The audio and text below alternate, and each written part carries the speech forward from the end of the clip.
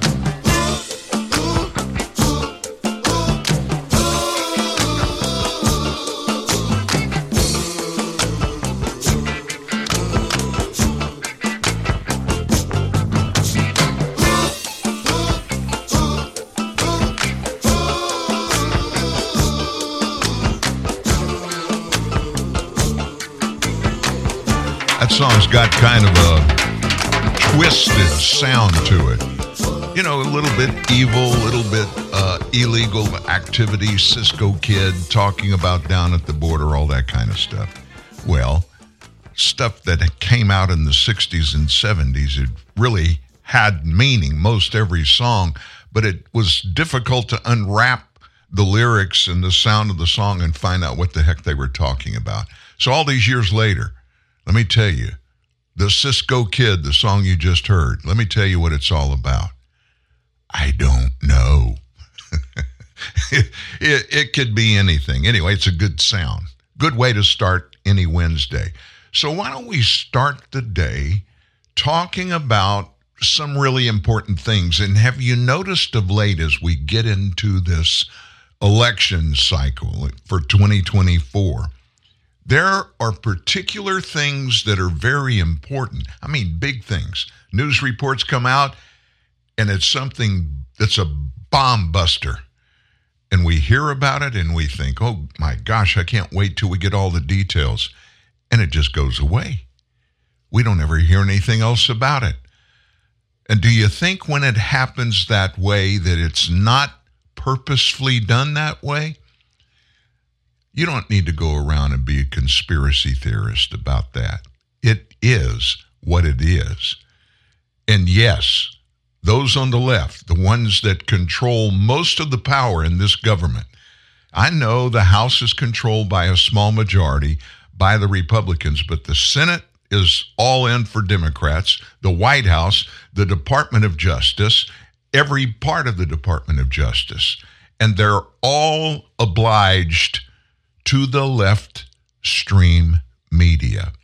So when you control the information and you control the dissemination of the information, you control what people hear and see, and therefore, in large part, you control what they think. That's what's happening in this American government. And you know, when you step back away from the fray and you just get out of the nip and tuck, the everyday, go after it, and you step back for a little bit and look at the world objectively, look at your world objectively. And when you do that, you begin to ask questions about what you've been told, what you have heard, what you've watched, that you've been told is factual. Well, this is the way it is. So because we say this is the way it is, that's the way it is. Now, where are you going with this, Dan? It's real simple. All this push for information about Hunter Biden, the Biden family syndicate, all the money coming from these foreign countries into the hands that's been proven it's come to Hunter Biden and other members of the Biden family. Although nobody's ever stepped up and told us how a grandchild of Joe Biden, a couple of them, several of them, get these big wire transfers from overseas. Where's it coming from? What's it all about? This guy in Washington, D.C., he's actually, Dan Goldman is his name, he's from New York. He has become apparently the appointed lapdog of the left to take anything, say anything, do anything that is necessary to deflect any concentration on any bad news that has anything to do with Hunter Biden, Joe Biden, and especially President Biden. It's kind of like, and he's a seasoned prosecutor.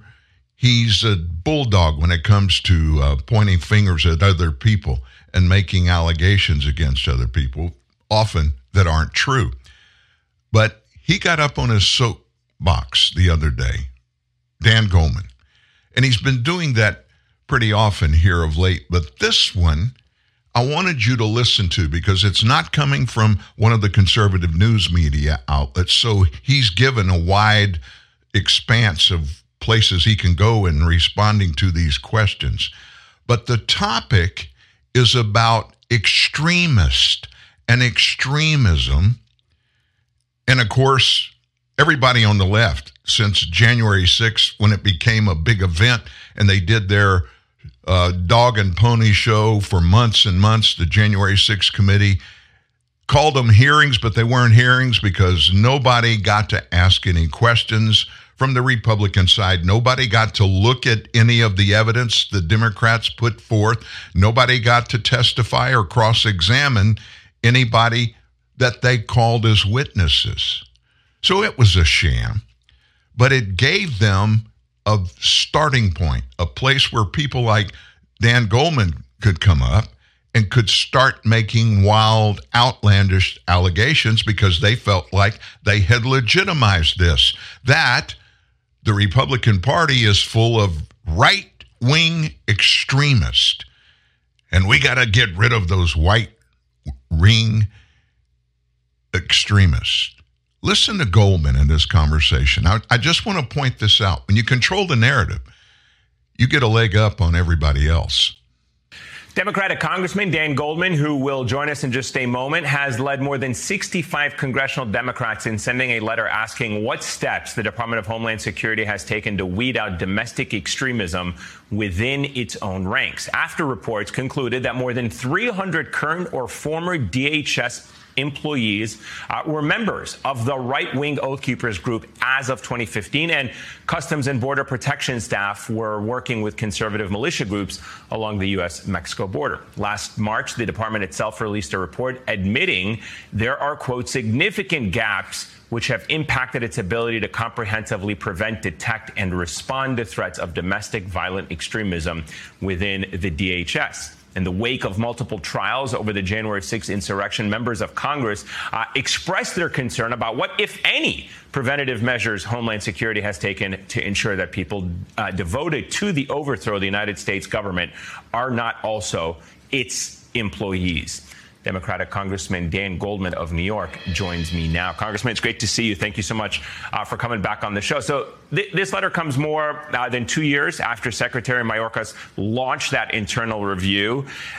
In the meantime, you've had this report that revealed the number of Oath Keeper members within DHS ranks, but that figure, believe it or not, was actually from 2015. We don't have an updated number about what it is, but the urgency is obviously still there. What's at risk if DHS drags its heels on this subject? Well, the urgency, of course, has increased dramatically after January 6th, when members of the Oath Keepers and other domestic violent extremist groups tried to overthrow the government effectively. So the risk here, of course, is that the Department of Homeland Security is charged with keeping our homeland safe. And if there are domestic violent extremists within their ranks, that, of course, runs counter to their mission and could completely undermine their mission. So it's been 2 years, which is part of the reason why we followed up with yet another letter, because we appreciate the fact that the department has recognized that there are gaps here, but those gaps need to be filled. And we need to understand that there is a methodical and comprehensive process to determine whether or not there are employees of the Department of Homeland Security who have connections, ties, allegiances to domestic violent extremist groups. How do you square or reconcile the First Amendment right to have these views and beliefs as opposed to the potential threat? I mean, the Senate just passed the annual defense bill that approved $886 billion over the next year that covers the cost of tracking terrorism abroad. But in its own report, the Department of Homeland Security admits that, quote, it had no official definition of or guidance about what constitutes a violent extremist, no workforce training to identify and report extremist activity, and insufficient funding for the already existing DHS insider threat program. Yeah, look, the First Amendment concerns are real. The question, of course, becomes, first of all, are personal opinions being used in furtherance of professional activities? And second of all, are those personal views actually protected by the First Amendment? I know my Republican colleagues seem to now think that if you utter anything, that's protected free speech under the First Amendment. That is, of course, not the case. And so there has to be an evaluation of whether or not, A, it would be potentially protected speech, but more importantly, whether it is infiltrating any actual professional or career duties that any employees of the department are doing. But you also raise, I think, really important points. Do they need more funding? Do we need to establish by statute a definition of a domestic terrorist? That is open. That's been open for debate for quite some time. And now that we have FBI Director Christopher Wray confirming multiple times in public hearings that the number one threat to our national security is domestic violent extremism. Well, if that's the case, then we need a whole of government approach to weed that out. And we've seen the impact and effect of that through the Department of Justice's prosecutions against domestic violent extremists who executed the January 6th overthrow. We have a foreign terrorist organization list at the State Department. Should we have a domestic terrorist organization list here internally through DHS? I mean, what are your thoughts on how the DHS should approach the point that you just raised, this growing threat of extremism? Look, it's something we have to evaluate and analyze very closely, especially now that we've had a number of defendants convicted for seditious conspiracy. That is a charge so rarely brought in our history, and we've now had, I believe, almost double-digit defendants from a variety of domestic violent extremist groups who've been convicted of that. So if it is truly the number one threat, and if this is something that we are even seeing infiltrating our national security, our homeland security, then we need to more aggressively root it out. And we're going to have to balance it with the First Amendment. We all understand that. But we are going to also need to make sure that our homeland is secure and safe, and that we don't have domestic violent extremists in our midst, either perpetrating crimes as they did on January 6th, or perhaps undermining the duties and responsibilities of our custom and border officials. Let me switch gears and get your thoughts on, Congressman, on the special counsel Jack Smith. And we could see him hit Donald Trump with an indictment for his efforts to overturn the 2020 election. How does that tie this back to what we've been talking about and the growing threat of domestic extremism? I mean, what will you be watching for as we await these possible charges?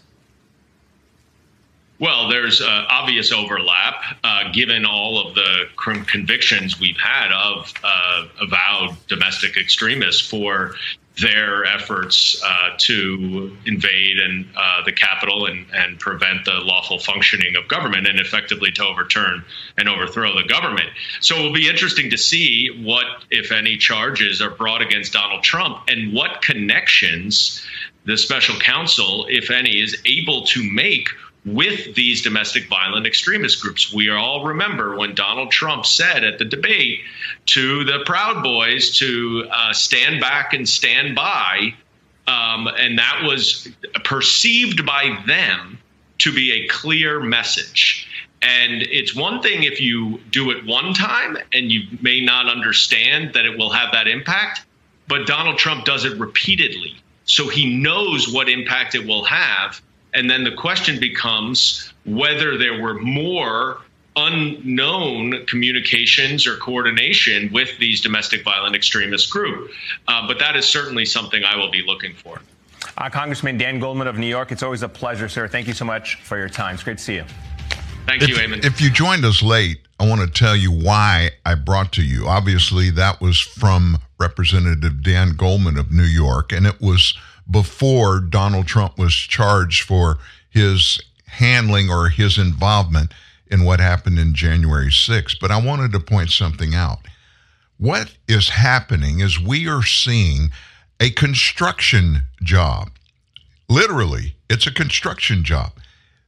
Those on the left have to build something that they can use as a weapon against conservatism, against conservatives, and against Donald Trump. That is their task. And they're willing to do and say anything and everything necessary to achieve those objectives. The January 6th committee, you heard Dan Goldman. He referenced what was discovered in their investigation. There was no investigation. There have been investigations by the FBI. That is the only arm of our federal government that constitutionally can go out and investigate Americans, unless the alleged criminal acts would be done in local or state jurisdictions. And then, of course, law enforcement at those levels step in. But we're talking about terrorism, domestic terrorism. So I thought I'd just go take a look and find out what the definition of that is so that you can understand what's really going on. So here you go. Domestic terrorism for the FBI's purpose. Here's what it is. Something that is involving acts dangerous to human life that are a violation of the criminal laws of the United States or of any state, appearing to be intended to, 1, intimidate or coerce a civilian population, 2, influence the policy of government by intimidation or coercion, 3, affect the conduct of a government by mass destruction, assassination, or kidnapping, and that's a key word here. Those 3 must include this: occurring primarily within the territorial jurisdiction of the United States. And then they give a caveat, a disclaimer. This is a definitional statute, not a charging statute. We talk about the threat of these actors pose as domestic terrorism threats, but each of the FBI's threat categories described in further detail below uses the words violent extremism because the underlying ideology itself and the advocacy of such beliefs is not prohibited by U.S. law. Now, did you pick up on that? They make it very clear. This is not a statute. It references published L116-92, National Defense Authorization Act for fiscal year 2020. It references that, but the disclaimer, and it's in fine print down at the bottom, it says, use the word violent extremism because the underlying ideology itself and the advocacy of beliefs is not prohibited by U.S. law. So you remember when I said they're creating a scenario? It's like they're writing a Broadway musical. And so when you do that, you have to start somewhere, so you lay a foundation. And they did just that with those massive arrests of hundreds of Americans that just went to Washington, D.C. to see Washington, D.C. operate as elections, and the results of elections were laid out. 99% of the people that were there for peaceful purposes. There is no question there was violence. Now, why don't you back away from January 6th for just a moment and look around the United States of America. And let's look at places where there was domestic violence. Places like Portland, Oregon, Seattle, Washington, Minneapolis, Atlanta, New York City, Chicago, Philadelphia. There were acts of violence. People shot and killed, violence against billions of dollars worth of material infrastructure that people and governments owned, like the federal courthouse in Portland, Oregon. Antifa. You ever hear Dan Goldman mention anything about Antifa or Black Lives Matter? He mentioned one group, Proud Boys. They were portrayed to have stashes of weapons that they had in their cars and trucks parked around the Capitol, all of that was a farce. There were no weapons found on any of the Proud Boys, those that were arrested. Back at their hotels, those that came and stayed, no weapons there, nothing in their vehicles. But that didn't play into the purpose of this entire thing that now we're getting to the meat of it. Jack Smith, the special counsel, he's the one.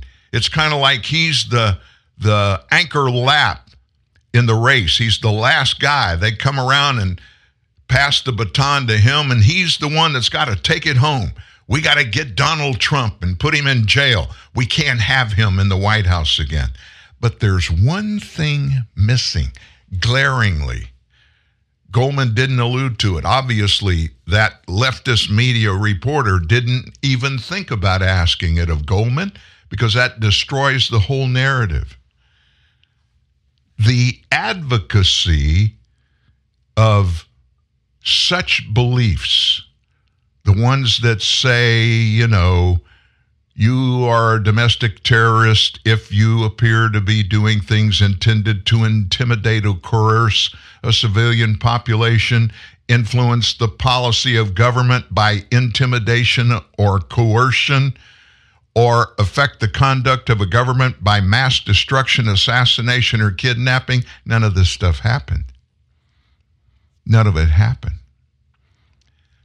And so when they came up with this definition, they had to put in fine print. Described in further detail below, uses the words violent extremism because the underlying ideology itself and the advocacy of such belief is not prohibited by U.S. law. Laws matter. But only when they fit the narrative of the Dan Goldmans of the world and the Nancy Pelosi's and Christopher Wray, FBI director, and Attorney General Merrick Garland. They weaponize anything and everything they can against their political motives. To be quite honest with you, in essence, everything you just heard Dan Goldman talk about, any of the MAGA people that got in trouble, those domestic violent terrorists, domestic. And then I'll blow you away by telling you this entire part of the January 6th investigation, the entire thing had to be made up after the fact because when they started digging in, they couldn't find mass murders, any murders, people getting killed that day by anybody, gun violence. None of that happened. There were people that did bad things. People were hit, beat up, pepper sprayed. All of those kind of things did happen, but they needed a full-scale armed insurrection so they could drive home in their January 6th committee charade that took months and months and months and tens of millions of taxpayer dollars to try to prop up a narrative that was false from the beginning. Let me finish this segment by just telling you this. If you have ever questioned what people think about you, if you're a conservative and other conservatives like-minded in most of the things of government that we're involved in, don't question it anymore. They think, first of all, they have the right to create these fake scenarios. They have the right to do that. And they actually are confident that they can make more Americans believe this bunk than don't believe this bunk, and will therefore make choices and decisions based on things they say, like you heard Dan Goldman say. And if you missed the first part of this segment, afterwards, go download the show and listen to the first part of what he had to say, because it's critical. Our government and people in our government are making permanent, life-changing decisions today based upon things that are allegedly wrong, allegedly were done that weren't wrong, and even if they were done, they weren't criminal or illegal. And the FBI, when they put this paragraph together about domestic terrorism for the FBI's purposes, they put a caveat in there because the ideology is not prohibited by law. Their words. It's not prohibited by U.S. law. Unless you take it and turn it into criminal activity, they have no right to even intervene. Of course, when you break the law, you're wrong. You're committing illegal acts, and you should pay the price for it, whatever it is. But they're trying to, and here's where the sleeping giant is finally awakening and saying, whoa, wait a minute. Wait a minute. This is not right. That sleeping giant is conservatism in America, and it's scaring Democrats to death. They are so afraid of exposure now because they've always been able to hide stuff, and they never got caught. But now more people are saying, wait a minute, that doesn't smell right. That doesn't make sense. It's not really the truth. Why are they doing that? A bundle of African Americans, especially African American men, they've jumped across the aisle and they're supporting Donald Trump. We played 2 or 3 of them on this show, and they were in all 3 of them were like-minded in that they're saying, when they were asked, why are you supporting Donald Trump through all of these indictments? And they said, he's getting treated just like we've been treated all these years. He's one of us. And then don't think for a second these people are stupid. They're not. They're living in the same circumstances as you or I. They're seeing the same stories. They're seeing the same news broadcast. They're hearing people like Dan Goldman, and they don't like the Dan Goldmans of the world because they're not hearing the truth coming out of his mouth. They're not hearing facts and truth coming out of our FBI director's mouth. Chris Wray, our Attorney General, Merrick Garland. It's all being propped up for a political purpose and cause, and we all know what it is. The timing on having this part of this conversation with you was critical today because we're entering a period that is going to be, without question, the most important political era of the United States of America, other than its initial founding, because insurrectionists from inside the government are very quietly until now they're getting louder because they're being quiet's not working, and they see the sleeping giant is awakening, and they don't want that giant to get up and start acting. They want you to go back to sleep. They want all of us to shut up and be quiet. There are people out there that are doing their darndest to shut this show down. Now, why would they even think a thing about little TNN Live, Truth News Network? Why would they do that? We're not on a network. We're not. This is an independent operation. Nobody owns anything in this whole operation except yours truly. And it was purposely created, and it's been perpetrated, and it's going to remain that way. Why? Nobody can edit the content. I can say anything that I want and not be worried about somebody firing me. Kind of like Tucker Carlson. You'll hear from him in just a little bit. He actually came out yesterday and explained why he got fired from Fox News. That kind of stuff will never happen here. The only way we would ever be diminished would be if the government stepped in literally and cut the lines to our satellite distribution company that distributes this show live and then after the fact to 93 different countries. via satellite. Don't ever say never, especially when it comes to government, but it would be hard to extinguish this fire and others just like this. And they're desperately trying to take control of the First Amendment and try to lock up the people that are doing exactly what we're doing here. Thank God there are many that have bigger audiences, bigger platforms than us. I'm glad. There needs to be far more of this messaging put out among the population. The population needs to learn now where we are and where they want us to go before it's too late to stop it. And they're in panic mode. Conservatism and conservatives aren't in panic mode. They are, because they're being exposed every single day. And let me give you an example.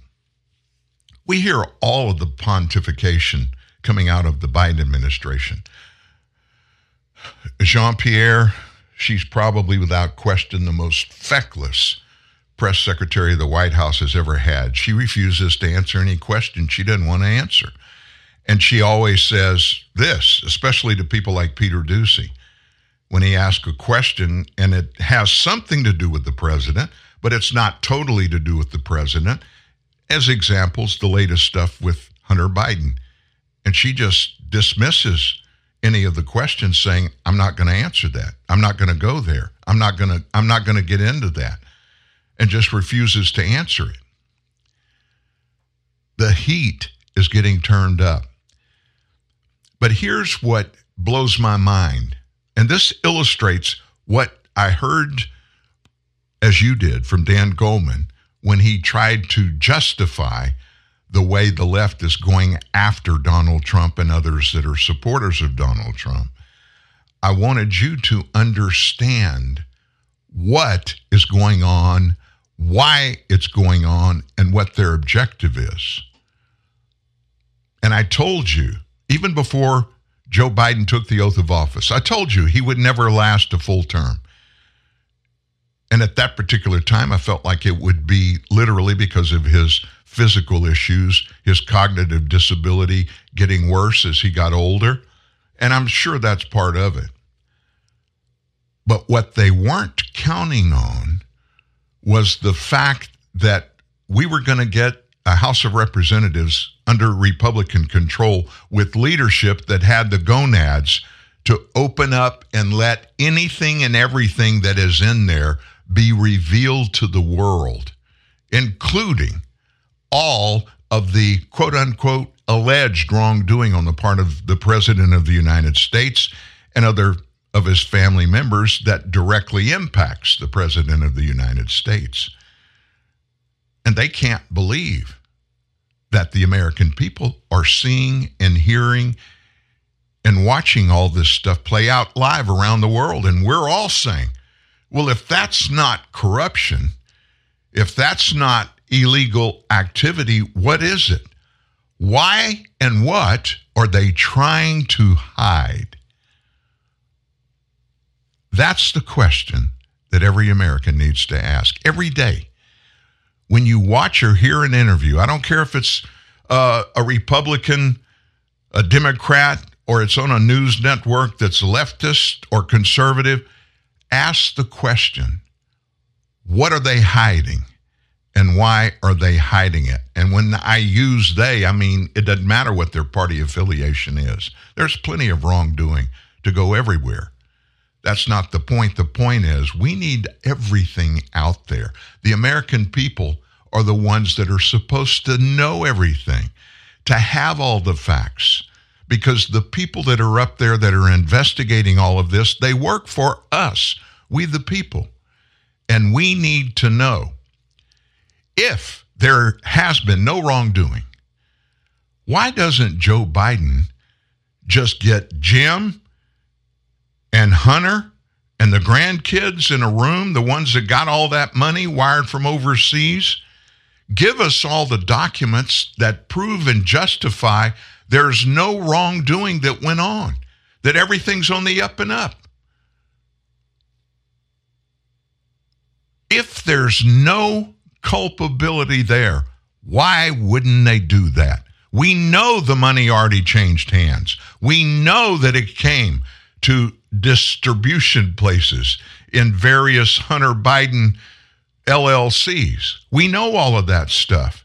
And they're trying to hang on to this. Well, there's no direct corroboration that the President of the United States got any of that money. Seriously? Is that the hill on which they want to die? Because every day now, something new slips out. They've been trying to hide it, and more of America are asking this daily. Wait a minute. That Delaware judge, did you hear what she did yesterday? Why wouldn't they just open up and give all that information to the judge in the Justice Department? What are you talking about? Well, you remember that unbelievable plea deal that went before that Delaware judge, the federal judge there, and they had come up with this agreement to drop the felony gun charge against Hunter Biden as part of that plea deal. And she said, wait a minute, you can't do all that. And she kicked it out. Everybody thought, well, that's just it. It's over. It's not going to ever show back up. Well, she changed that over the weekend. She put out the word and demanded a status report from Biden, Hunter, and his team. A status report regarding that felony gun charge against Hunter. Mary Ellen Noriega, that's her name. She directed lawyers to give the report by Wednesday next week, including any steps they believe the court needs to take. In other words, make a recommendation to the court. In other words, she's saying, no. He's not going to skate by. That's a felony. And he is not innocent. He did. Here's the documentation under which he lied, under perjury of litigation, of criminal activity. Hunter's attorneys have argued a diversion agreement, and what that is, they give that pretty much to recovering drug addicts when they break laws. They'll give them a diversion agreement which spares them from prosecution on charges like this gun charge, even though the gun thing was inextricably linked to a plea deal on the misdemeanor tax offenses that weren't misdemeanor tax offenses. They were felonies, but they called them misdemeanor because they couldn't prosecute them anyway. They had passed the time to be able to take action. The judge dismissed the tax case. Prosecutors indicated they plan to pursue tax charges against Biden's son in another district, perhaps California or even Washington, D.C. I don't know why they picked those two. Why not go to a conservative district like Delaware, where this judge sits? Meanwhile, prosecutors maintain the agreement on the gun charge, which contains unprecedented, never before seen immunity provisions against federal prosecutions for other potential crimes. In other words, if this plea deal had gone through and new evidence came out that put Hunter Biden right in the middle of it all, uncontroverted, that he did all this wrongdoing and it was criminal, he couldn't be prosecuted for it. And the judge made it clear that offer, that plea deal, it's no longer valid. If some new stuff comes up, he's going to pay the piper. The two-part deal on tax and gun charges, it was supposed to have wrapped up a years-long investigation overseen by that brain surgeon attorney, U.S. attorney in Delaware, David Weiss. He's the one that was best friends with Hunter Biden's older brother, the one that died with brain cancer. Beau Biden was the attorney general for Delaware, and David Weiss, that U.S. attorney, and big brother were best friends. But there's no conflict for David Weiss to be the appointed special prosecutor now into the Hunter Biden thing. Oh my gosh. The deal fell apart after the judge raised questions about its term during a hearing last month. Among other issues, prosecutors weren't able to resolve the judge's concerns about giving Biden immunity for certain crimes as part of the diversion agreement instead of in the plea deal. Typically, a non-prosecution agreement where they pull their hands back and say, we're not going to prosecute you on that. We're going to cut a deal. Typically, that non-prosecution agreement is not presented to a judge, and it requires no court input. They just report to the judge what both sides agreed to. A plea deal, on the other hand, must be presented to a judge. But prosecutors tried to structure Biden's tax plea deal in a way that left the judge with no discretion to accept or reject it. She expressed concern that attorneys were asking her to simply rubber stamp the deal, which she said ain't gonna happen. Pressed by Noriega, prosecutor Leo Wise in the case, he said he could find no precedent for agreeing not to prosecute Biden for crimes that have nothing to do with the gun case or the charges being diverted. Weiss also acknowledged that he had never seen a diversion agreement in which the agreement not to prosecute is so broad that it encompasses crimes in other cases. And he would have been exempt from any future litigation or criminal action for anything that came up later. Oh, we forgot to tell you about this one. He couldn't be prosecuted again. This all goes back to who the heck do the Bidens think they are? And do they think that we, the people, are just going to lay down and let them walk over us? Let me drop another bomb on you right now. Hunter appears to have received $100,000 from President Joe Biden back in 2018 when he was experiencing some financial difficulties. This is according to some of those new unearthed archived emails between the First Son and Wells Fargo.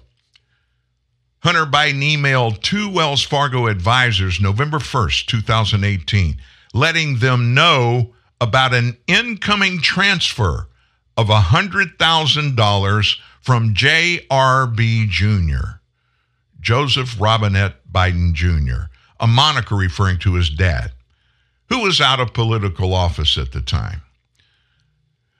So let me just, while I've got it up here, let me just read you emails. This is from Robert Hunter, subject incoming wire and transfer from, and it was sent to Edward Pruitt at Wells Fargo. Thank you, good sir, tally ho. And it was from this original email. A wire will be coming from JRB Jr.'s act shortly for $100,000 to account number, and they redacted it. Please use these funds to complete the transfer to Kathleen. Could you please transfer $3,000 into the account ending, and it's redacted. I cannot do so online.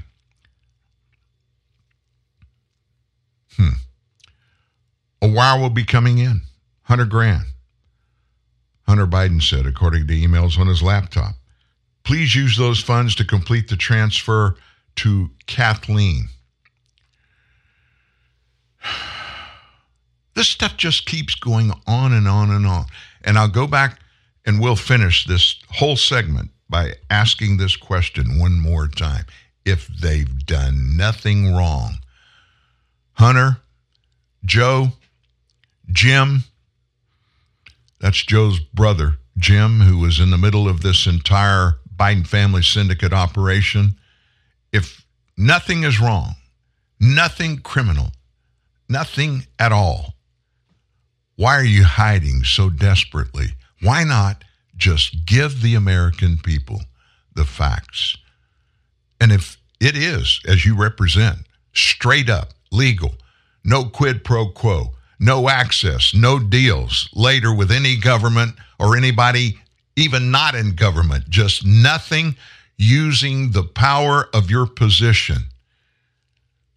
Give it all to the American people, or you need to resign, Mr. President, because it's not going to end well for you if you keep going down this road.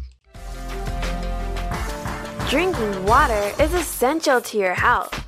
That's why you need to drink plenty of water to keep you hydrated throughout the day. Unlike power drinks or soft drinks, water is truly the only drink that can quench your thirst. It's an easy, refreshing way to keep your body healthy and strong. Freshen up today with a brisk, cool bottle of water. It's amazing. He's talking about motorcycle insurance, and people love it. And of course, they love the savings they're going to get with Geico, but it goes beyond that.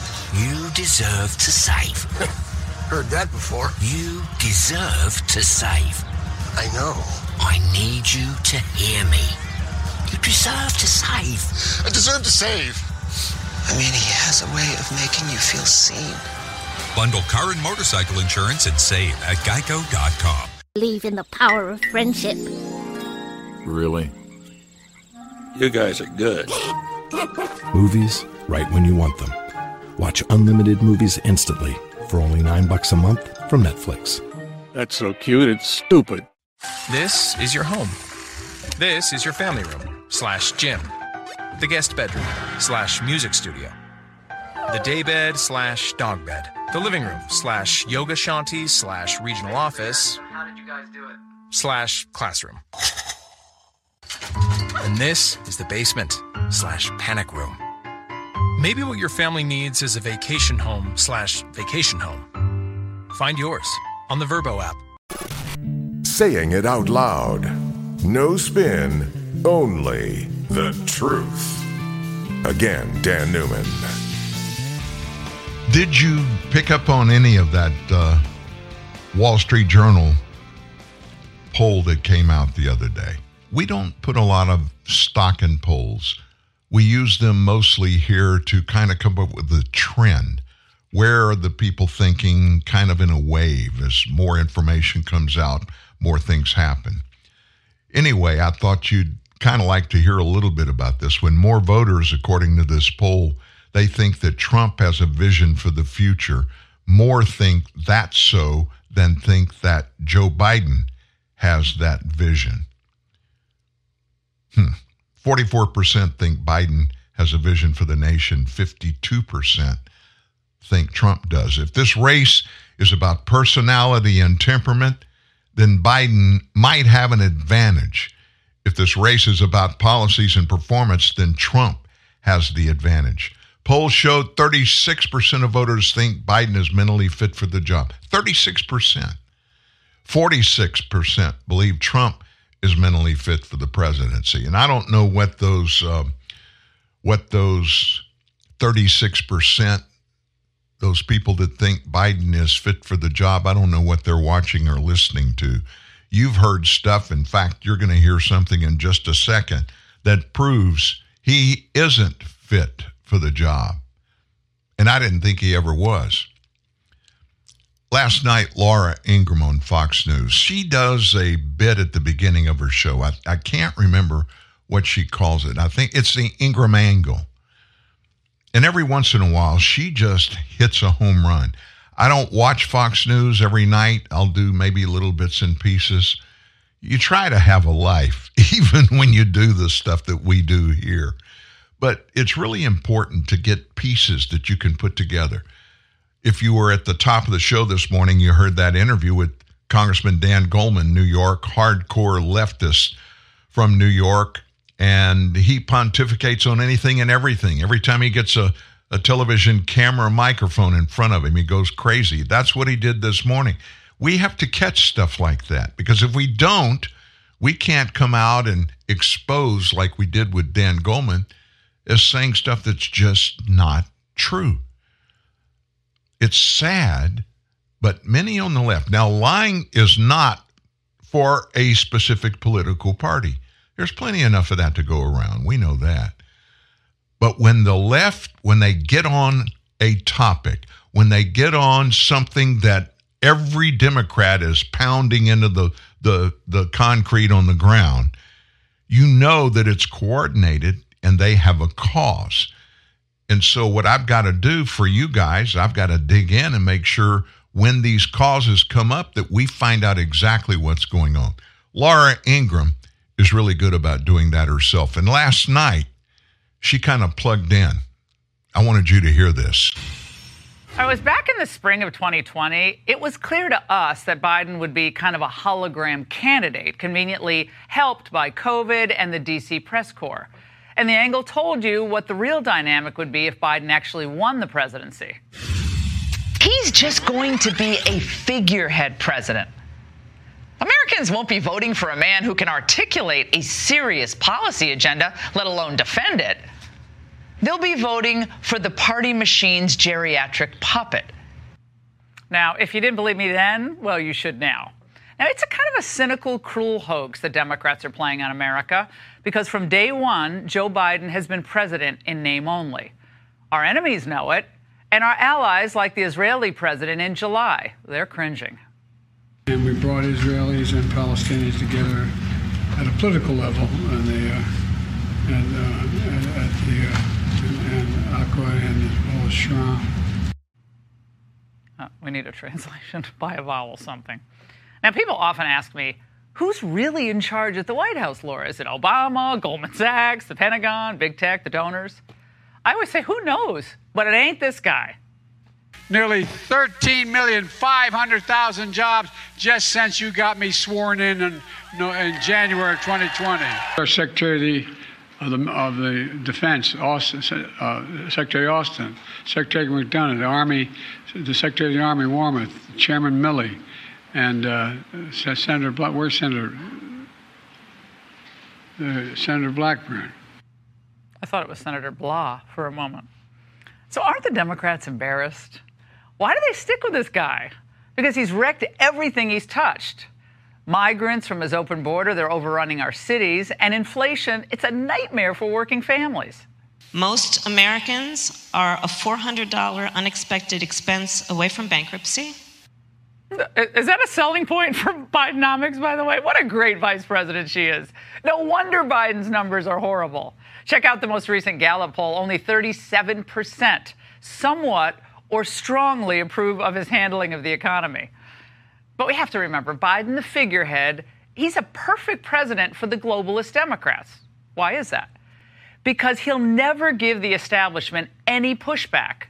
Not against the open border, not against keeping wages low, not against high energy prices, certainly not against their Ukraine policy, and not against the trans insanity. And that's just how they like him, compliant. But the voters, at least on some of this stuff, they don't agree. A new poll shows that 73% of all voters, including 2/3 of the Democrats, believe that Biden's too old for another term. 2/3 of Democrats. Yet what's amazing is the party that claims to be the great guardians of democracy is itself run by a dictatorship of the elites. Even NBC News is admitting that the Democratic elites who hold high office raise the money and pound the campaign message that they're all in when it comes to President Joe Biden's reelection. In other words, what Democrat voters think or what they want is not relevant to the party establishment. They readily concede that they hear doubts about whether Biden is up to the job. Their response?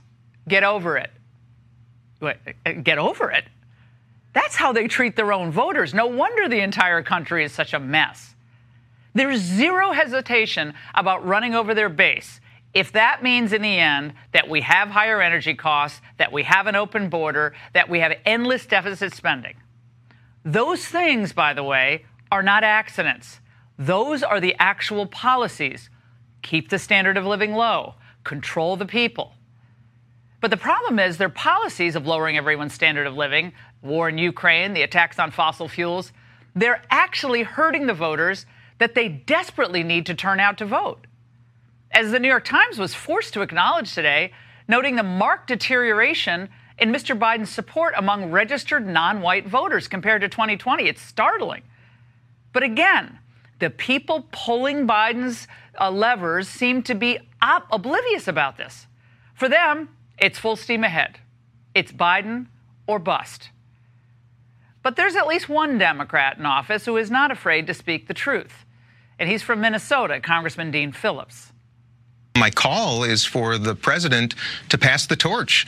I think that would be in the country's best interest, and certainly Democrats. I'm worried about the 5 or 6 swing states, the battlegrounds that are the most consequential. I've called for some of the moderate governors, people representing those very states, to consider entering as alternatives. Now, Phillips himself considered a run for about 5 minutes, but then he saw what was coming down the track at him if he did so. But let's face it, all of them are scared to take on the party establishment. Look at what they've already done to their once celebrated liberals. I think it's mad for the left to vote for Cornel West when fascism is at the door. And I think there's something very wrong with Bobby Kennedy Jr. This is a very dangerous guy with a very storied name that is casting a dark shadow. I don't consider Marianne Williamson to be much of a threat. I think the best way to handle her is not to address her at all.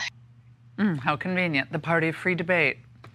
And what's perhaps the most pathetic development this entire long weekend at Biden's is how the media have become nothing more than establishment apparatchiks, pummeling the guy with growing minority support, Trump, who actually takes on his party's old guard, and then propping up the man protected by the plutocrats who can't be trusted to find his way off a stage.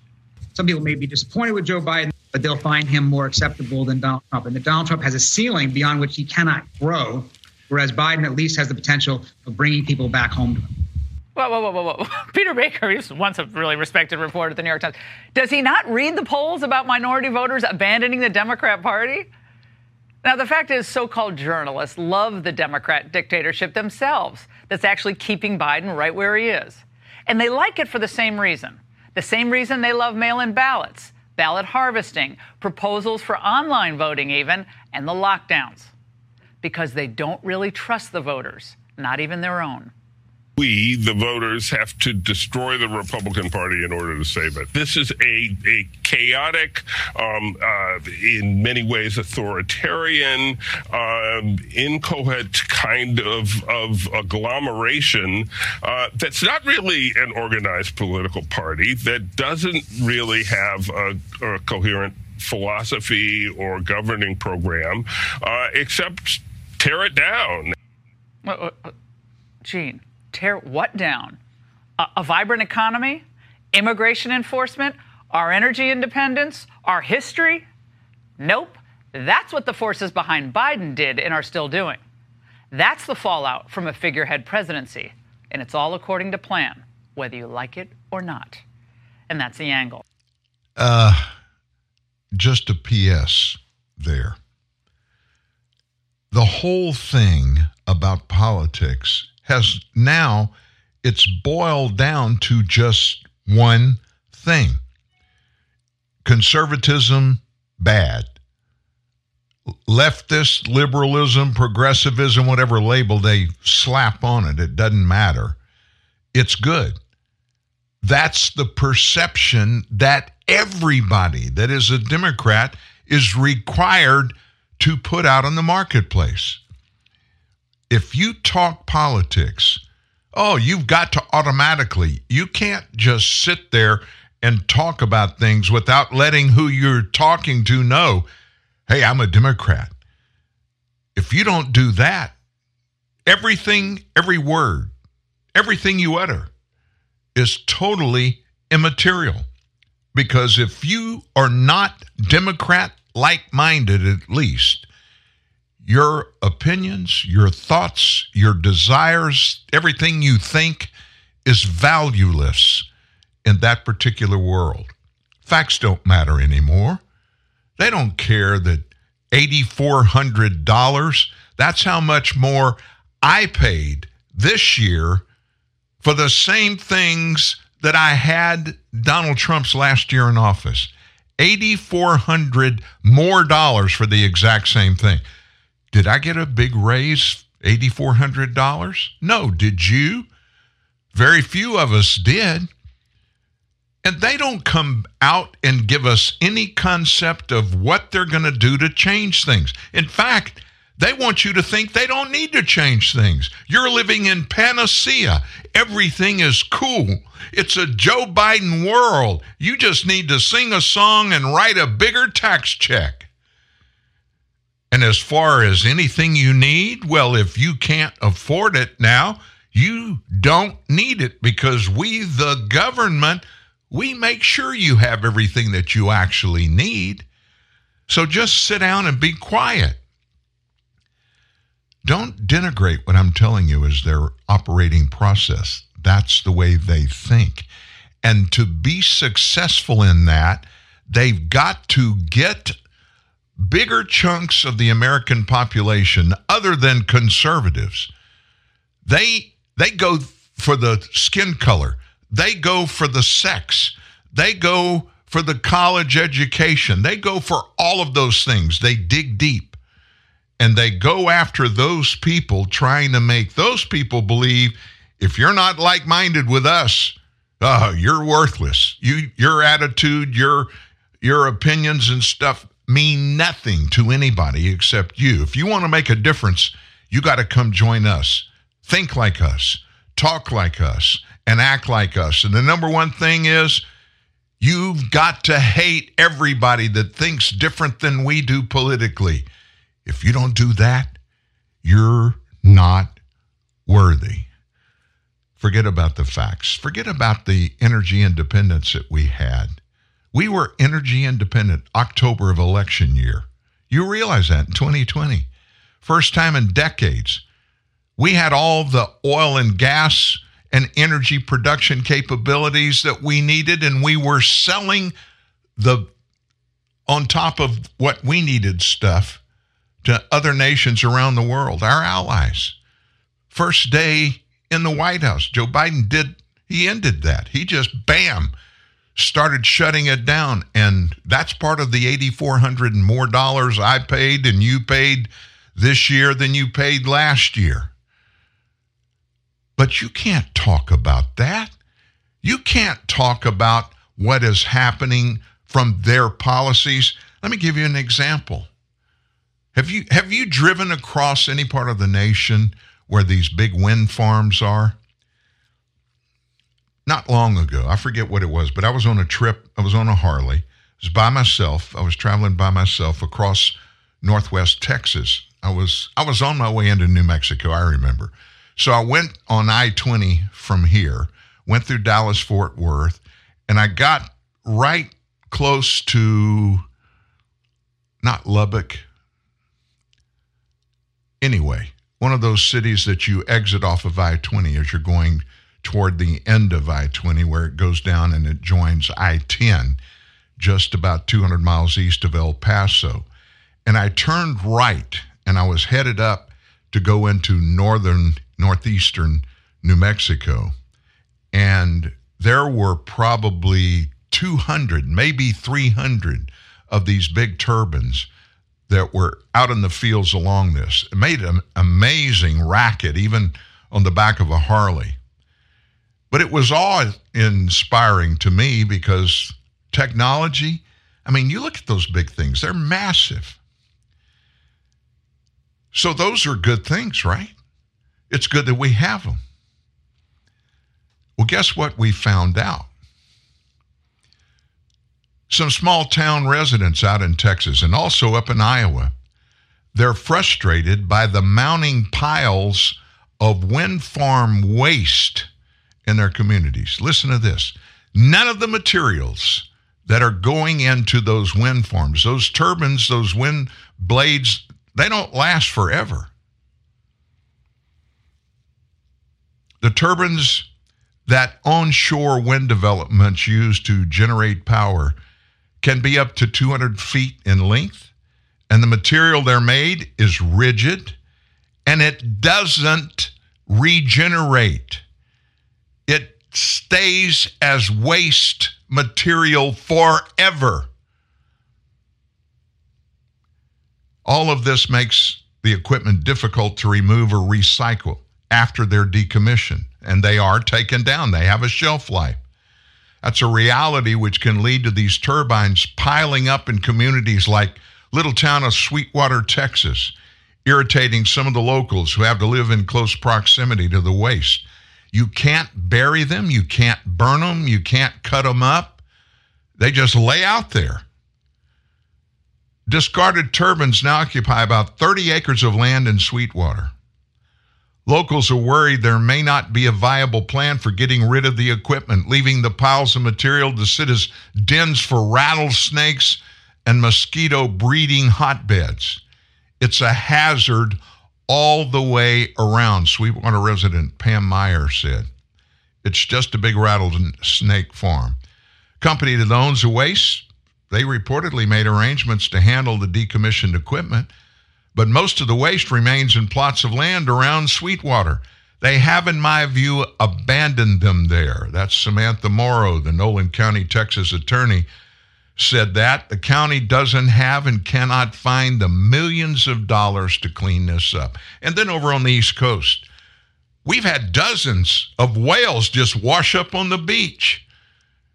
It just so happens it's in the proximity of one of the largest offshore wind farms on the eastern seaboard. But they're not the cause for these whales that are dying. Where are the green energy people? Where are the people that are supposedly taking responsibility to make sure that you and I are all in for Green New Deal energy production so that we can save the world? You know, we got to stop climate change. We got to go to these wind farms. We can no longer do nuclear energy because those reactors can blow up and it's horrible when they do. But of course, what do? Wind farms. Wind farms that will not denigrate. They will not. The materials after you take them down, when they expire and you can't use them any longer, those massive 200 feet long blades have got to lay on the ground somewhere, and you can't turn them into anything else. They're there in perpetuity, but you can't talk about those things. That's more of what I was referencing when you heard Dan Goldman speak and you heard Laura Ingraham speak. Facts don't necessarily matter to the left. And we on the right, we need to understand that. Just because they say something is truthful definitely doesn't mean it's truthful. In fact, if they make a big deal out of it, you can almost guarantee that it's not factual, that they're trying to hide something. They don't want the facts to get out there. In fact, what we all should do when they go postal on these issues, go find out the facts. Pretty much the facts are going to be 180 degrees away from what they say the facts are. Truth matters, folks. We just got to find the truth and pounce on it and scream loud and tell everybody around. They said this, but here is the truth. Great message in the Bible. You shall know the truth, and the truth will set you free. It all begins and ends with that one thing, truth. The verdict is in.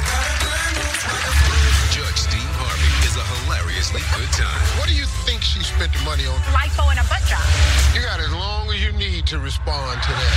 Judge Steve Harvey, new Tuesday on ABC. Genuine Ford Parts and Service presents A Word from Your Wallet.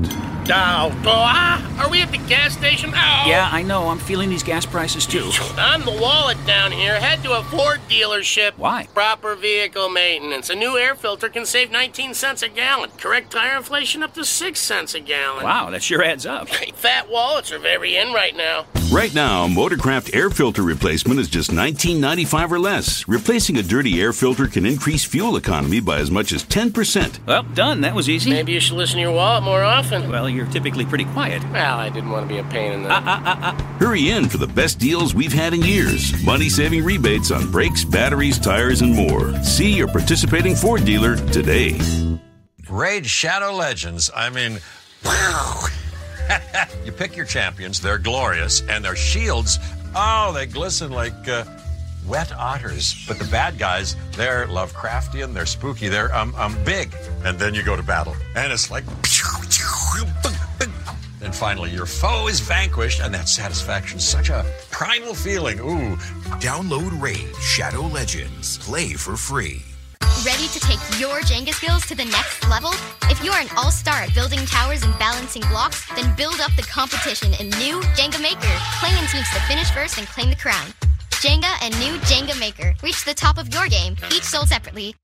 The Speaker of the House lies. The media swear to it. The President of the Senate obstructs. The media are all over the place, but totally divorced from the truth.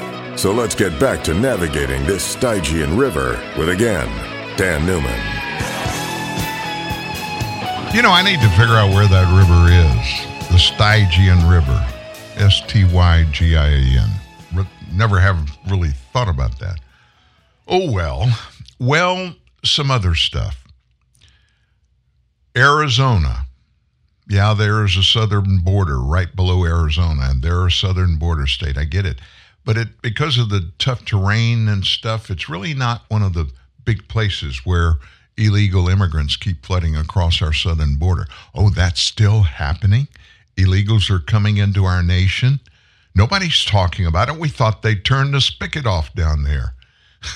Absolutely not. It's worse than it's been in a long time.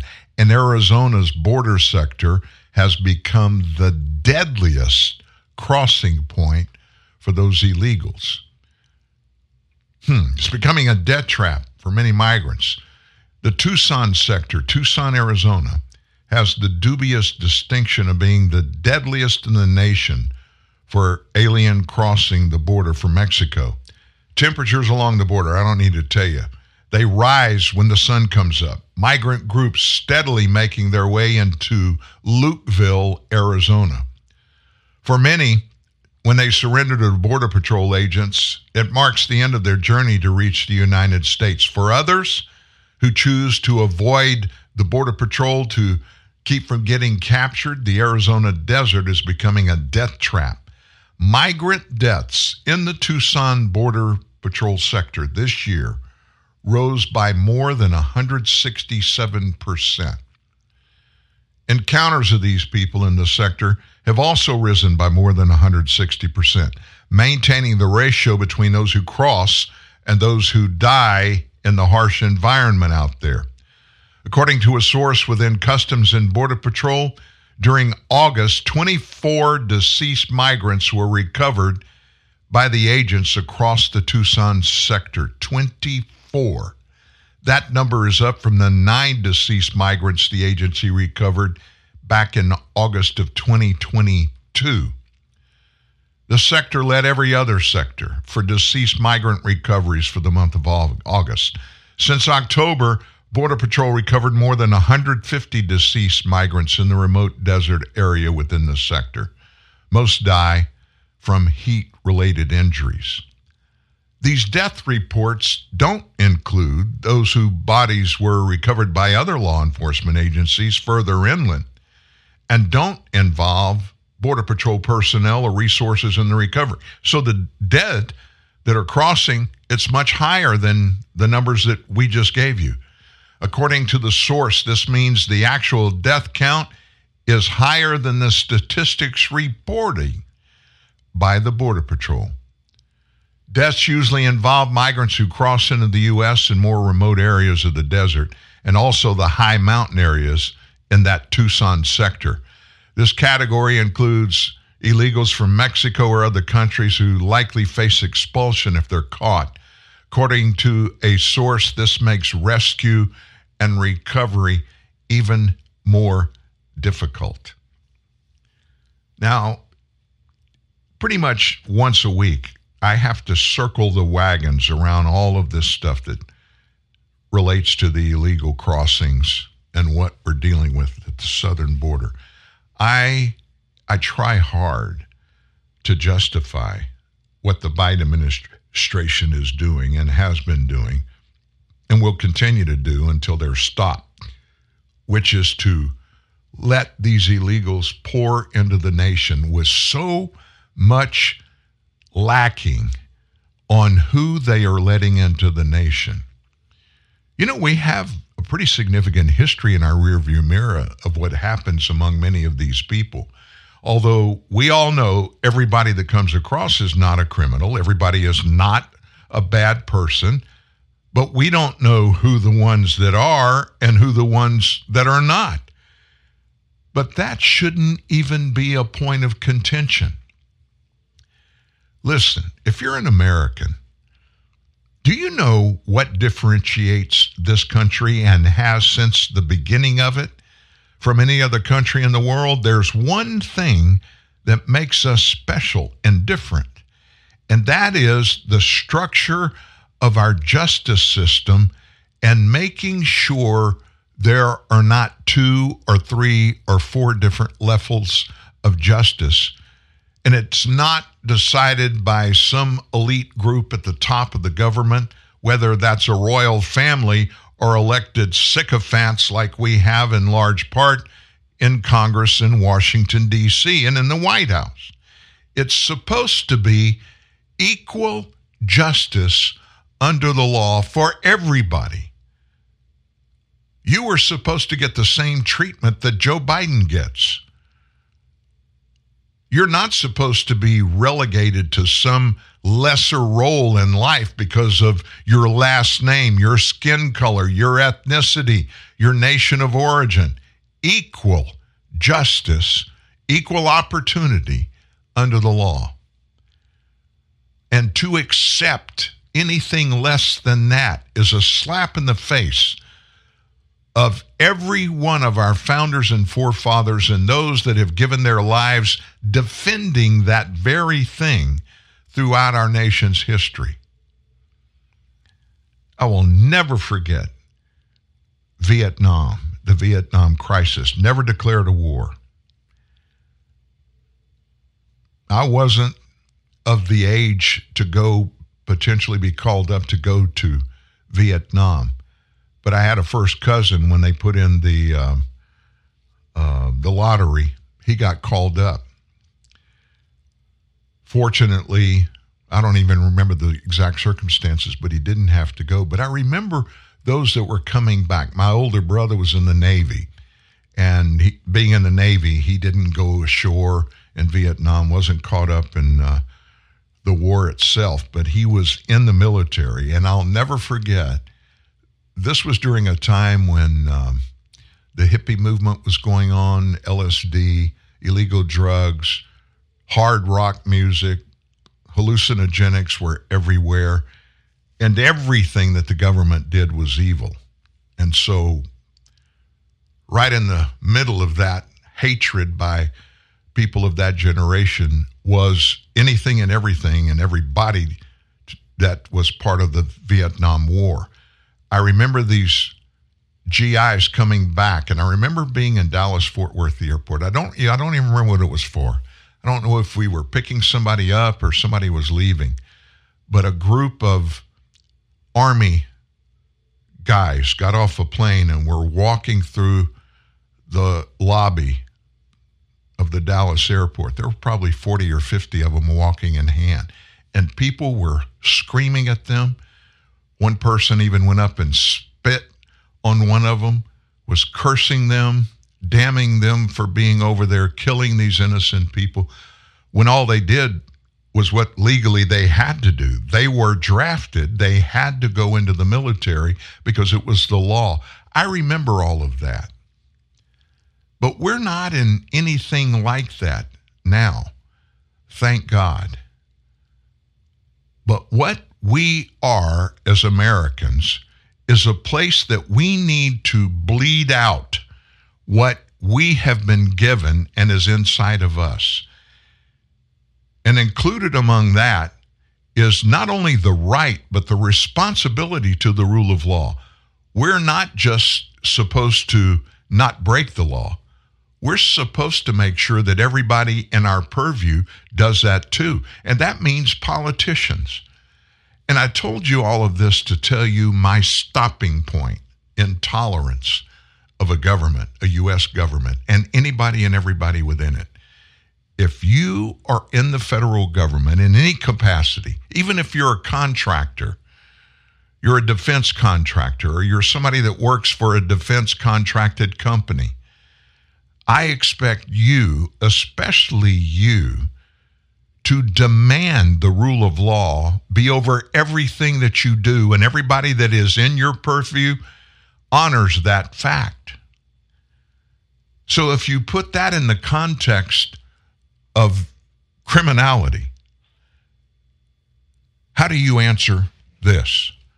Why does Joe Biden every day make it obvious that he supports ignoring federal immigration laws and just letting all these people come in?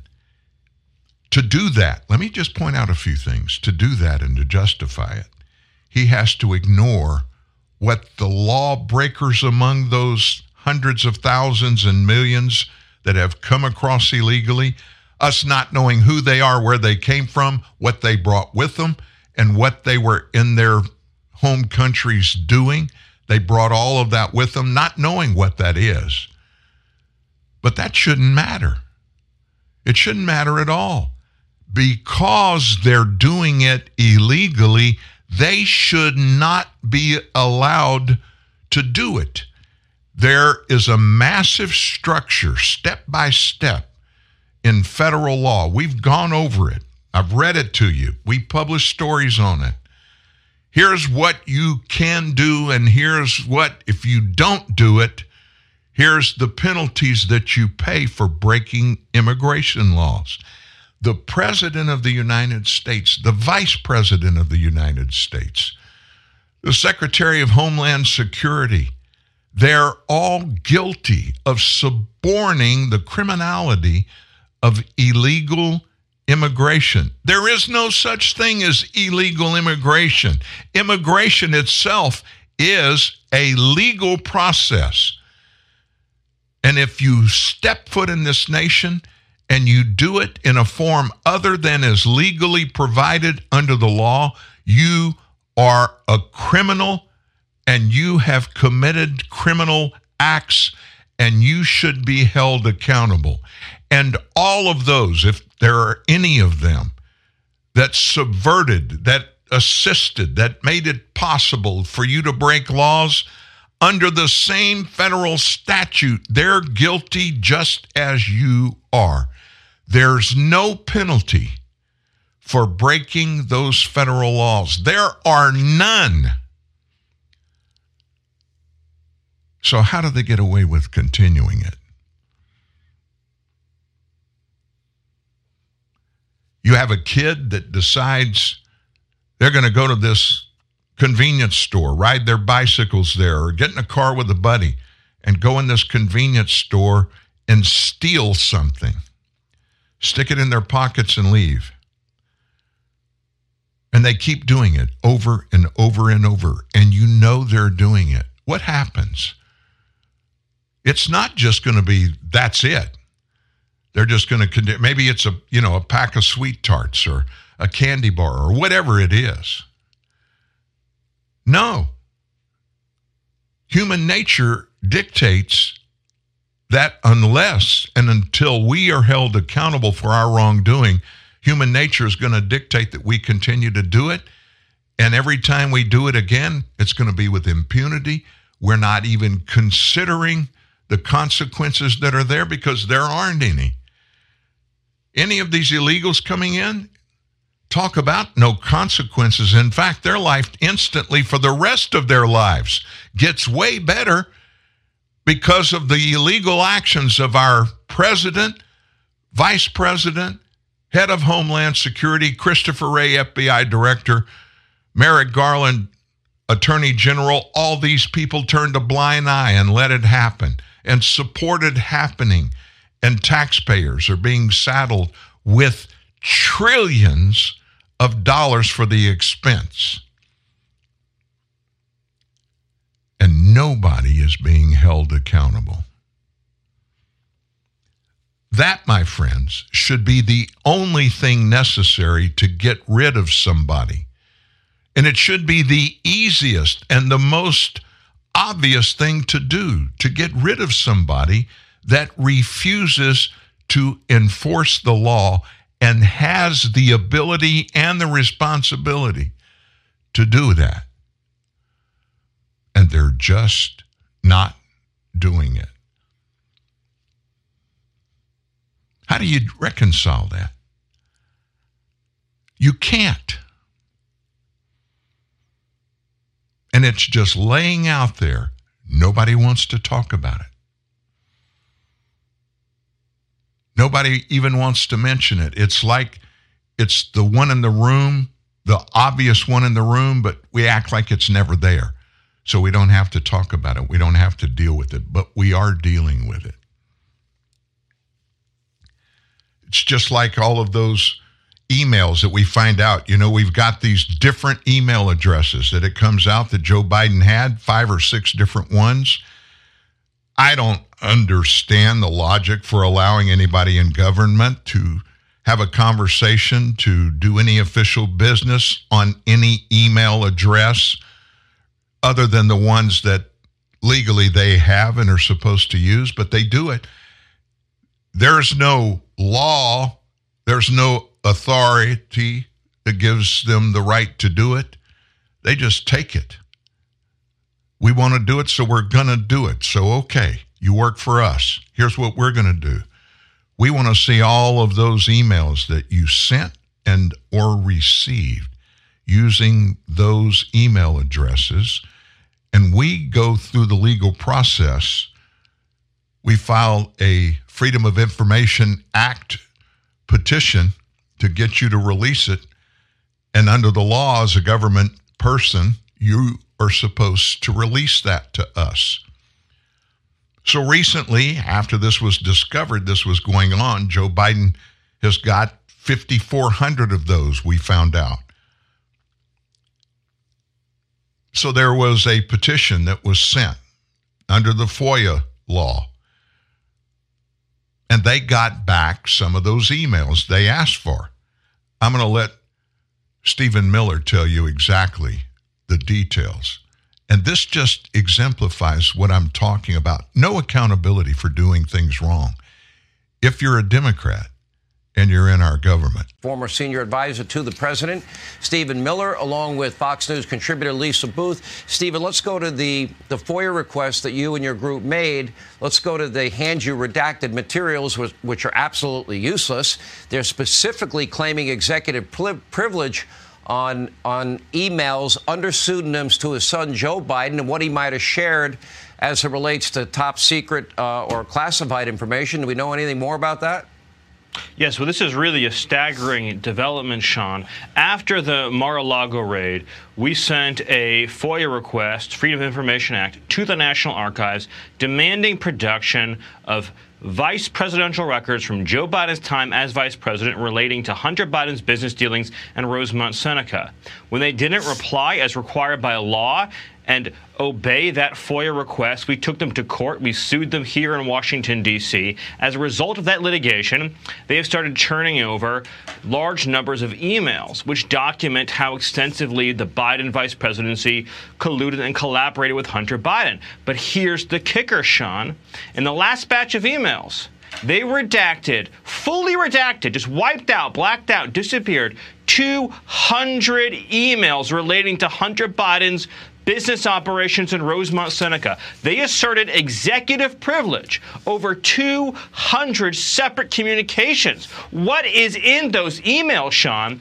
What is so sensitive about the operations of our federal government that Hunter Biden and Rosemont Seneca had access to? So we are in court now. We will press this issue. We will see if we can get access to those emails. And we're, of course, coordinating with the incredible House Oversight Committee and James Comer. But we must get to the bottom of what is buried inside these redacted emails. And by the way, there's more than that, though. We got 5,400 under pseudonyms that we'd like to get a hold of, all of them, wouldn't we? And aren't these pseudonyms, Stephen Miller, aren't they being used to protect against or to try and hide the fact that Joe Biden was sending them?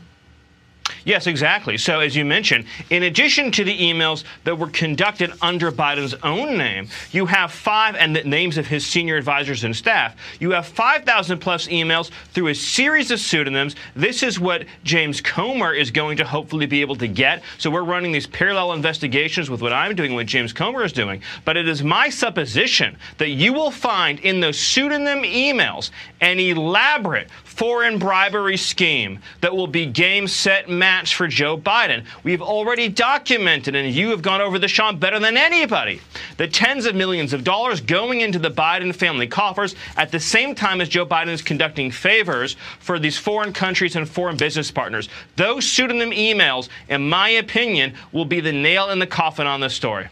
I think you're right as well. And by the way, James Comer and Jim Jordan will join us. Lisa, great to see you. White House treating Joe like a toddler. You saw him walk out of that ceremony earlier today. It was beyond bizarre. 2/3 of Democrats say he's too old to run. A dramatic decrease in minorities. His treatment of the people of Maui, the people of Florida, East Palestine, just hasn't had the time since March to go over to Ohio and help the people out after, they've lost everything and many neighborhoods now evacuated because of the radiation fallout. So, Joe Biden, nobody can tell me and make me believe that he doesn't have a different set of values, a different set of legal things that he can do that are illegal, but he, because he's president, can do and get away with. And a reminder, we told our kids this when they were little. Just because you get away with something doesn't mean you should do whatever it is. You should do what's right, regardless of whether you want to do it or not. Sometimes you've got to do stuff that you don't like, that you don't want to do, because it's the right thing to do. And other times there are things that you would like to do, you can't do, simply because you're not supposed to do it. That whole conundrum is vapid from this administration. They don't give a rip. With impunity, every day they throw more and more of this crud into the faces of Americans, and they laugh at us. If you don't like it, do something about it, big boy. Knowing full well we can't do anything about it. We don't have the power or authority to do it, even though we should. And technically, if we went through the legal hurdles, we could do something about it. But you have a protected class of individuals in government, and they're immune from any prosecution. They get to do whatever they want to do, and nobody holds them accountable, so they just keep on trucking. It's like the kid that keeps stealing from the convenience store. If you don't stop it, it's not going to stop. It's just not going to stop. And that, my friends, is scary to me. They could redact, not parts of, but 200 of these Joe Biden emails. There was no email. It was just a page that had an email on it, but the entire thing was redacted. No idea of who it was sent by, no idea of who it was sent to, no idea of the content, no idea of when it happened. Now, who would do that? Who would do that? 200 emails. If the IRS sent you a letter today, just a form letter that said, we've got a question about your last tax return. We need you to send us copies of these receipts. And it was a list of them. Bam, bam, bam, bam, bam, bam, bam. And you looked at the letter from the IRS, and it was sent legally. The IRS has the right and the responsibility to make sure we all file our tax returns and they're legitimate and correct. And we're supposed to do it under certain circumstances. So when we get those letters, we jump on them typically. We all do. Not Hunter Biden. He made millions of dollars from Burisma Holdings just because he served on the board, $2 million. And he didn't file or pay any income taxes on that. Now, why would he not do that? Isn't he supposed to? Well, I'm Joe Biden's son. And so far, he's gotten away with it. Two different classes of people.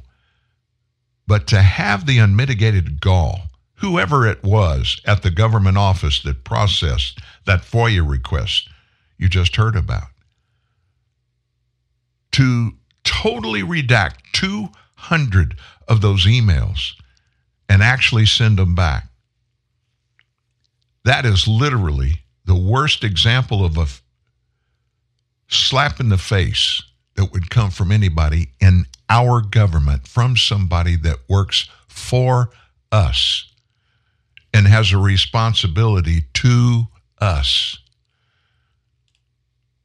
What kind of world are we living in? What kind of government do we have? Or do we have a government? Or are we just plebes out there, lambs, just at somebody else's whim and whimper? We're having our lives run by others for us. They just do anything they want to do and tell us what we can and can't do, and that's the way it is. You don't like it.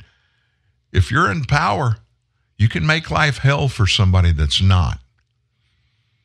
And they're doing a good job of that. I'm asked all the time, what do you think? What would you like to see happen? Very simple. I would like for us to go back to a paper election system across the board. You got to go vote. And if you can't vote on a specific day or time, then you can go in early and vote. But there needs to be paper ballots that backs up everything. I'm also asked pretty regularly when we get into discussions about voting system, what's the best voting system you know of? It's in Afghanistan. Now, wait a minute. They're the epitome of a third world country. We're the greatest country on the planet. And you don't like our voting system? I despise our voting system. It's full of opportunities to cheat. And we know there is a massive amount of cheating that goes on. And of course, they want to shut us down. They at the top of the government, they want us to not say that kind of stuff. But then all of a sudden, after we go through the court rankings, here's what you got to do.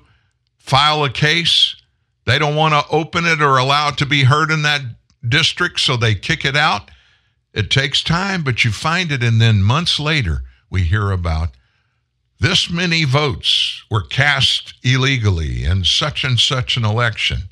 But because it didn't get heard on the initial filing, we're told, oh, they were all kicked out of court. Trump filed 10 cases. He filed 10 cases of voter fraud in the 2020 election. 10 of them. We were told it was dozens, and they were all turned down. The only one of those cases that was heard, he won. Did you hear about that one? No, you didn't hear about it. Well, what happened to the other 9? They didn't even get to court because when they filed them, the court determined they did not have standing to file those 9 lawsuits. So the court never heard them. But the one that was, he won. And then here's a question. How much cheating is okay with you? How much lying? How much misrepresentation? How much criminality in an election system are you okay with? So what do they do differently in Afghanistan? Very simple. You're registered to vote. You're a citizen of Afghanistan. When it's time to vote, you go to your local poll. You provide them with proof of ID, who you are at the poll. They hand you a ballot, and they watch you fill it out. And when you fill it out and hand it back to them, you take the forefinger of your right hand and stick it in an inkwell of ink that does not disappear. It stays for days, and it's dark purple. And when you pull it out of that ink, everybody that sees you for a couple of weeks to come, as a matter of fact, you've got a purple, dark blue pointer finger on your hand and you can't vote twice. That's just too simple. We're way more advanced than that. I'll ask you the question and we'll go to break. How much voter fraud is okay with you? How many votes? Well, there weren't enough votes in 2020. Yeah, there were illegal votes cast. There always are. But there weren't enough to change the results. How do you know that? And so what number is okay? My answer is real simple. I don't want one vote cast that is not cast legally. I don't want one person in this country that's not here legally. I don't want one person getting any benefit from the federal government that is not in the process legally. That's exactly the way I feel about it, always have. And in my lifetime, I'm going to demand that we see that. I'm going to continue to stand up with my megaphone, whatever it is at that particular time. Right now, it's talking to you. I want every vote to be cast legally and every legal vote to count. Period. Out for some Lay's and you face a test. Which tasty chip will be the best? Sour cream and onion, smoky barbecue, cheddar, sour cream, salt and vinegar too. You sample them all cause the crisp is so good on your lips. Yeah. You left your wallet at home, but now you have a new best friend. The many flavors of Lay's chips. One taste and you're in love. Lowe's knows you're a craftsman guy. You have a lot of tools. Tools for everything you've done around the house. But there's the moment you realize your new project means new tools. When tool guys need new tools, they start with Lowe's. The new home of craftsmen. Right this way. Northern Tool and Equipment. My girlfriend has given me a pet name. I'm afraid to ask. Snuggle Muffin. No, it isn't. And she uses it in public. Okay, so give your girlfriend a pet name she'll hate, like Thunder Chunky. I couldn't do that. I see. Too harsh for Snuggle Muffin. Okay. Drown her out with a 200-mile-per-hour cordless leaf blower. Got it. Here she comes. Hey, Snuggle Muffin. What are you doing, Snuggle? Snuggle. I am so out of here. Wait. Come back, Thunder Chunky. There's no problem a little horsepower can't solve. Northern Tool and Equipment. How hard is it to unlock your car? Not hard. How hard is it to shut your car door? Not hard. How hard is it to start your car? Not hard. How hard is it to put your seatbelt on? People are still dying in car accidents because they were not wearing a seatbelt, which is stupid because it's not that hard. Smarten up, buckle up. Think road safety. A message from the Government of South Australia.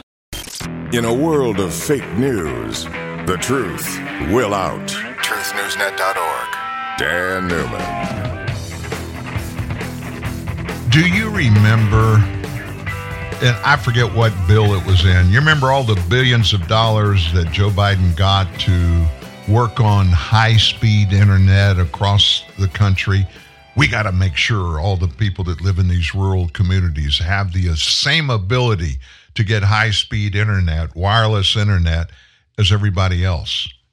Have you heard anything about how that's going on? Well, the president's Internet for All program has committed $65 billion to expand high-speed internet access. But they are facing some astronomically high dollar cost and connection of these individual homes in those rural areas. The average cost per home connection is $53,000 each for Nebraska's Winnebago tribe, while some Montana homes could cost over $300,000 per connection. In some cases, the total cost of providing internet connection to certain homes is going to surpass the property's value. Fiber optic cable internet connection is the industry norm. But satellite service is more affordable, but it's less dependable, less reliable, and the Biden administration has prioritized funding of fiber connections. Congress gave authority to the state and federal officials executing the program to decide the acceptable cost limits in areas that are difficult to reach. And so this is part of the conundrum. When you give this just big chunk of money, I mean huge, $65 billion, and you just give it out there and it's go do this, go hook up all these homes. And who has the authority to decide what's okay and what's not, what's too expensive and what's not? It's going to be some individual. It's not going to be somebody that sat down, a tax person, an accountant that comes up with what's realistic. It's some little plebe in government at some level that just says, okay, my cousin and his family, they have 3 homes out here in this rural area, and it's going to cost $500,000 for each of them to get it there, but I'm going to decide that's okay. We're going to go ahead and do it. Biden's Department of Ag also spent tens of millions in tax dollars to provide fiber optic internet to rural southeast Alaska. It awarded a $33 million grant to the Alaska Telephone Company to deliver fiber to just 92 homes. And that's a total of 211 people. $33 million. And 5 businesses in 2 Alaska Native villages, Skagway and Chilkat. Tech publication Fierce Telecom estimated the plan would cost around, let me find that number, around $204,000 per residence and business. So is it a success? You tell me if it's a success or not. Now I'm going to blow your mind on some Biden southern border expertise, things really making the right choices on. You probably don't remember this.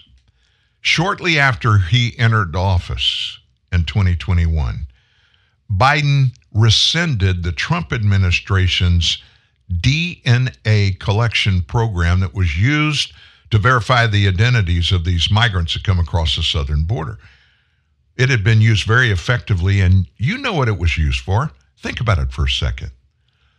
What was going on and what is still going on, even in greater percentages than was then, about these kids, unaccompanied minors coming across the southern border? Sex trafficking, child trafficking. The Trump administration put this in there so they could verify the identities of these migrants and connect these kids to so-called relatives that were with them. San Diego County Supervisor Jim Desmond expressed his concerns about the Biden administration ending the program, saying it could be exploited for human trafficking and the exploitation of children. And sure enough, it has been. It's been proven. Today, I sent a letter to the federal government and the president urging them to re-implement DNA testing, accompanied by severe penalties for adults who resist. This is a rational and morally imperative step toward dismantling the vile practice of using children for criminal purposes, Desmond wrote Tuesday. The Biden administration withdrew the Trump plan to cut down on administrative barriers and undue burdens within the immigration system. A previous DHS pilot program found that 16 of 84 families were fraudulent families that weren't actually even related. 16 of 84. A separate program discovered that out of a total of 522 migrant families, 80 of them were fraudulent. The month of August, last month, saw a surge of illegal migrant encounters at the border that included a record number of 91,000 family members crossing. This is according to the Washington Post, and they had no way, nothing that they could use to determine if the people that were so-called members of each of these 91,000 families, they just had to take those people's word and let them just come on in and get distributed according to the way they wanted to. Did you know that it is a fact that the United States of America is the number one final location for kids that are kidnapped from around the world and sold into sex slavery? The United States is the number one, by far, destination for those kids to end up in. People in your country and my country, they are actually on the phone. Certainly right now while we're doing this show, there are people that are on the phone making arrangements to buy kids, mostly for sexual purposes, some for illegal child labor. And we say we're better than other countries like China and their egregious use of young kids in factories that are working 20 hours a day for nothing. One of the biggest offenders, one of the two biggest offenders, two of them, are Nike. Those kids over there making those tennis shoes that sell for hundreds of dollars over here, and those kids make pennies. And also Apple phones, same thing. So why do we keep doing that? The love of money is the root of all evil. People perform evil acts, and they do it for their own purposes and to benefit themselves, no matter what it is, even selling our children. I can't imagine a mom or dad that would do that. But in desperation, I can understand and see it's going on. Not legitimizing it in any way, but I get it. Hey, thanks for joining us today. Hump Day. Have a great one.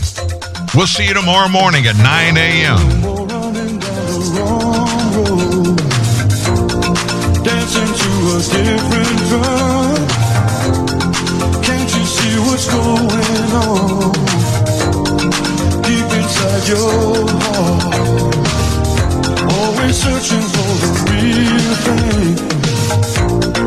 Living like it's far away. Just leave all the madness since yesterday. You're holding the key when you believe it. Shine, sweet breeze, shine light on me. You are the magic, you're right where I wanna be. Shine, sweet breeze, carry me along. We'll keep the spirit alive, holding on. Ooh.